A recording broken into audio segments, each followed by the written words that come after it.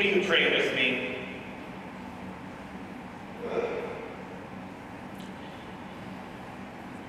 Reveal, O God, your wonder to our eyes, and open our hearts to Christ's love.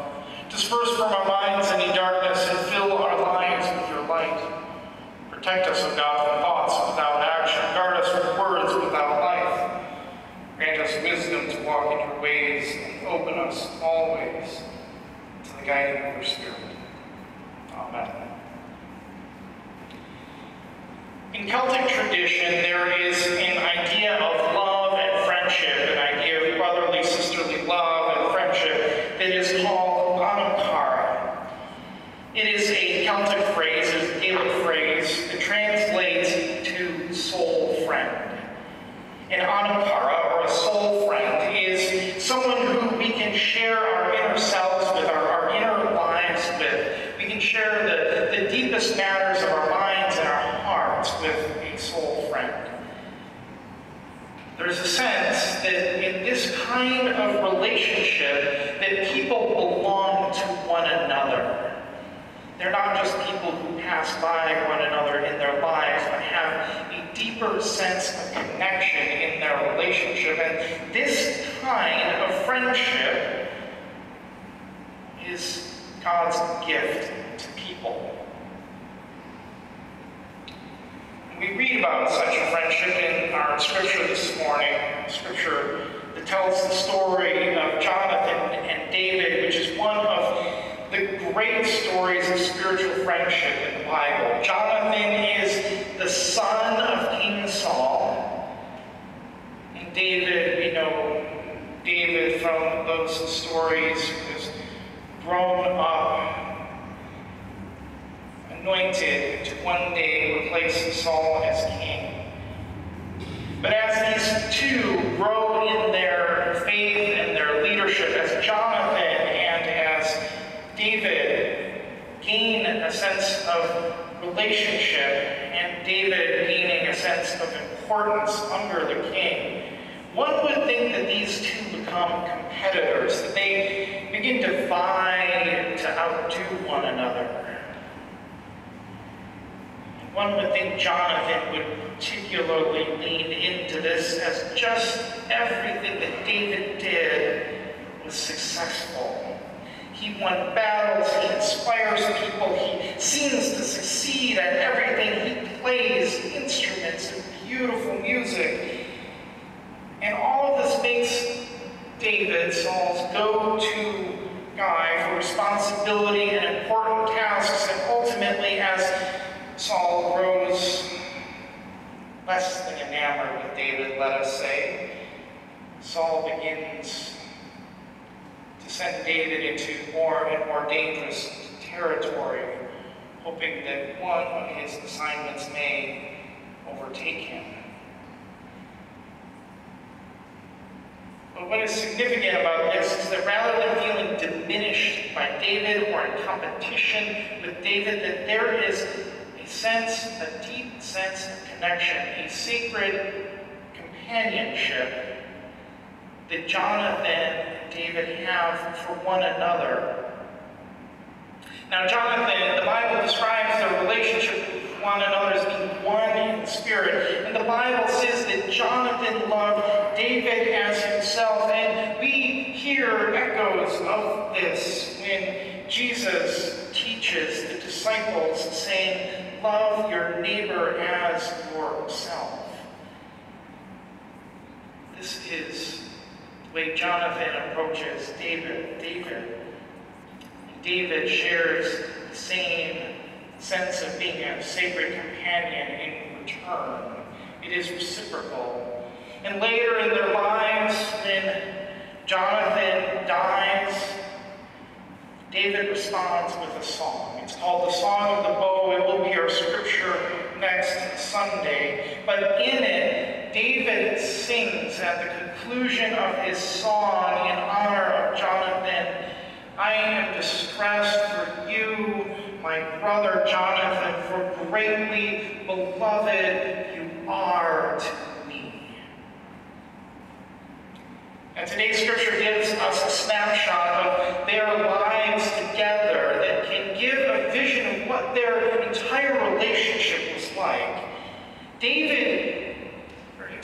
Jonathan gives David his robe and his armor and his sword and his bow and his belt.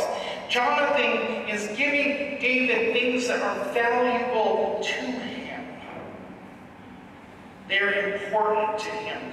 They are necessary items for the work that Jonathan does for his father, the king.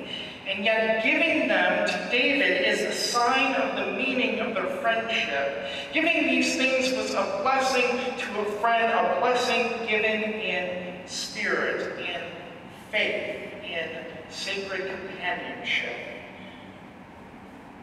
It meant,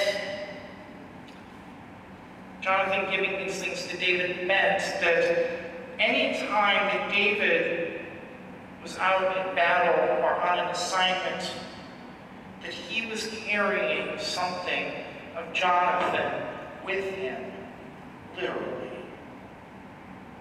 But it's also a sign of what David carried of their friendship with him internally. Now, friendships we know come in many varieties.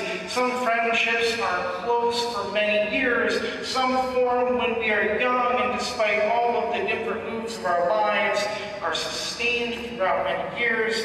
Some are built around affinities or hobbies or cheering on our favorite team. Some relationships form simply because we live near one another and find an affinity for one another within that proximity. And some, like the ones that we make at church, may not necessarily have the structure or the proximity or the time as those that we make elsewhere. Nevertheless, there are very sacred friendships that happen among those who count themselves as part of the church, who are members of the body of Christ together. We share, as the church, the practice of blessing one another and carrying the gifts of one another with us in ministry. Much like the way Jonathan and David shared with each other and carried something of the other with them. Now, I know sometimes it may seem that church relationships are as simple as coffee or tea after church, or being a deacon together, or serving on a committee together. And others do form over a long period of time. We neighbors together in the pews. Each Sunday, wonder where they are if they're not there, or you get the possibility of greeting them because they sit in the same place every week. Some of us, not all of us. It might even be a relationship that's formed because you prepare for the same kinds of church events year after year. Easter, Scottish Sunday. It might be the joining of voices by being members of the choir, one of those practices that we may not always get to know each other personally in the choir, but there's something about knowing one another's voice in harmony that deepens our relationship. The reality is that there are some connections that deepen beyond the quaint and the small experiences over time and many years. And then again, there are many that may seem like they do not. But I want to suggest that even what seems like are small or quaint or otherwise have a lot more depth than we sometimes give credit for. The relationships that are shaped by being the body of Christ together in the church means that we do like Jonathan and David do. We bless one another and we carry one another's blessings with us. Not just when we're at church, but in other parts of our lives as well. It's why when we hear that someone is grieving or their health is not what we want it to be, that we feel an ache sharing companionship with them even when we are not together. You see, there are many small acts that we make for one another over the course of a lifetime that shape us into relationship with fellow church members. These are more meaningful than meets the eye. The reality is that over the years, again and again, we bless one another with presence and with support, with prayers and with forgiveness, by singing hymns together, with energy and imagination, with love and with care for one another. And it might be a meal delivered to home after a surgery. It might be a note of care or just regular Sunday to Sunday warm greeting from a generous Sunday morning usher. It might be finding resolution and forgiveness when we disagree or have hurt one another in some way. And yet it might even be more trivial, like that great casserole that you never eat anywhere else except a church potluck. The thing is that sacred companionship grows from a lot of seemingly small things and a lot of really big things. Some of these small things are really not small at all. Even when we may not have the substance of many years or a long period of time to get to know one another, we do have the sustenance of God's Spirit. We have the offer of faith shared from our very own hearts to one another in our lives together. Like Jonathan offering what is his to David, we do offer blessings that may not seem so profound at the time, but looking back, we find that they really are.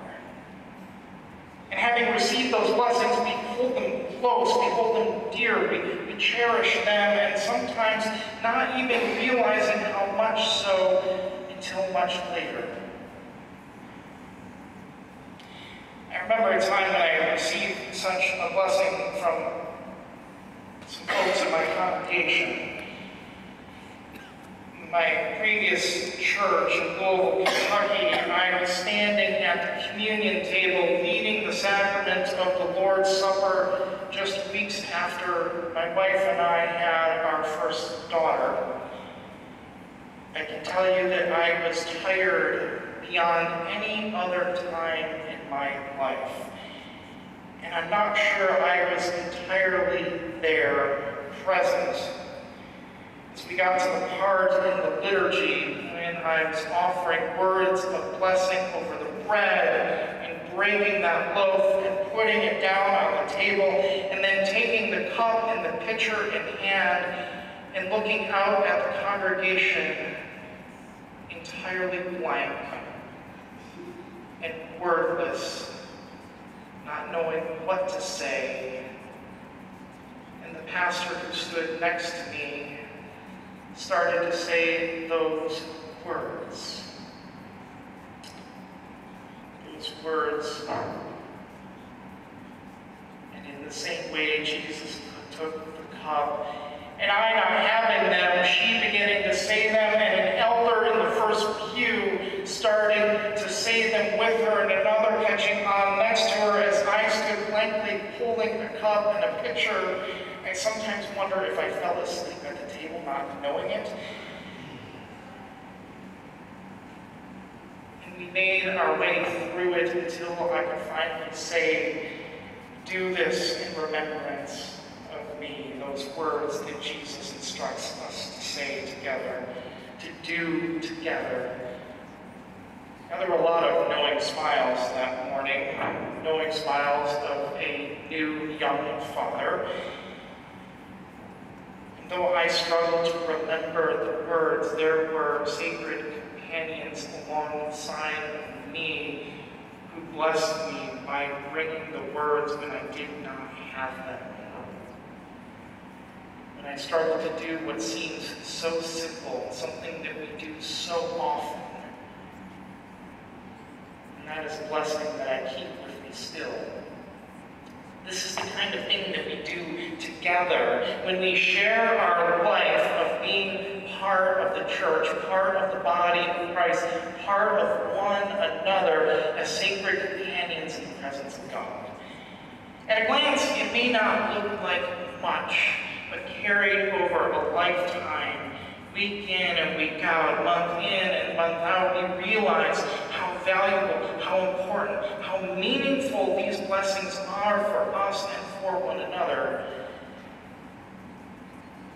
I want to close with a story about Sam.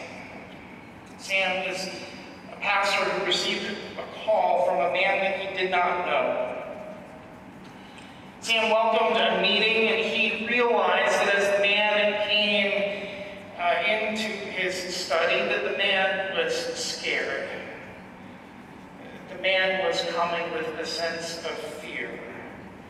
He spoke with a strong accent, and it was clear that he was not from their city. And he carried in his hands a small box. From their conversation, Sam learned that the man wanted to give Sam the box, give him the box. So they sat down so that Sam could hear the man's story and to learn more about the contents of the box. Now, it turns out that this man came from a country where democracy was not the way of governance, and to be considered opposed by those who ran the government was a dangerous position to be in. It is why this man left his country to seek asylum and live in their city. But he was making a decision to return home. He was going to return home even though his safety and his well-being would be at risk. And the man explained that he had commitments and he had people, and he said that it's not going to get any better if the people who want a better future leave. And it turns out that this box and its contents were not our presents. They were not a gift. It was more of a responsibility, really. The man opened the box and gently showed that there was a small toy animal inside the box. It was a toy from the man's childhood that he held on to over his entire life, when even fleeing for his own life. This is one of the things that he took with him. It was sacred to the man, and he wanted it to be safe even if he would not be. And so the pastor said what the man wanted to hear. Leave it with me. I will keep it safe. And apparently Sam still has this box, even though he has not seen the man again. See, this is the kind of blessing that we share in the church. The blessing that we keep when we are sacred companions, sacred friends for one another who share life as the church. We may grieve a loss. We may struggle with a transition in our own lives. We may celebrate the joy of something that is so good and we celebrate together. We may give thanks for someone new who has entered our family. We may share the emotion and the heartbreak and the joy that we have with one another again and again and again. In so many ways, we respond to one another saying, leave it with me. I will keep it safe for you. And more often than not, we do the same as a response to those who offer us this blessing. And sometimes, like Jonathan giving to David, we receive the blessing and realize that in our intention to keep it safe, that really the other person has already done it for us.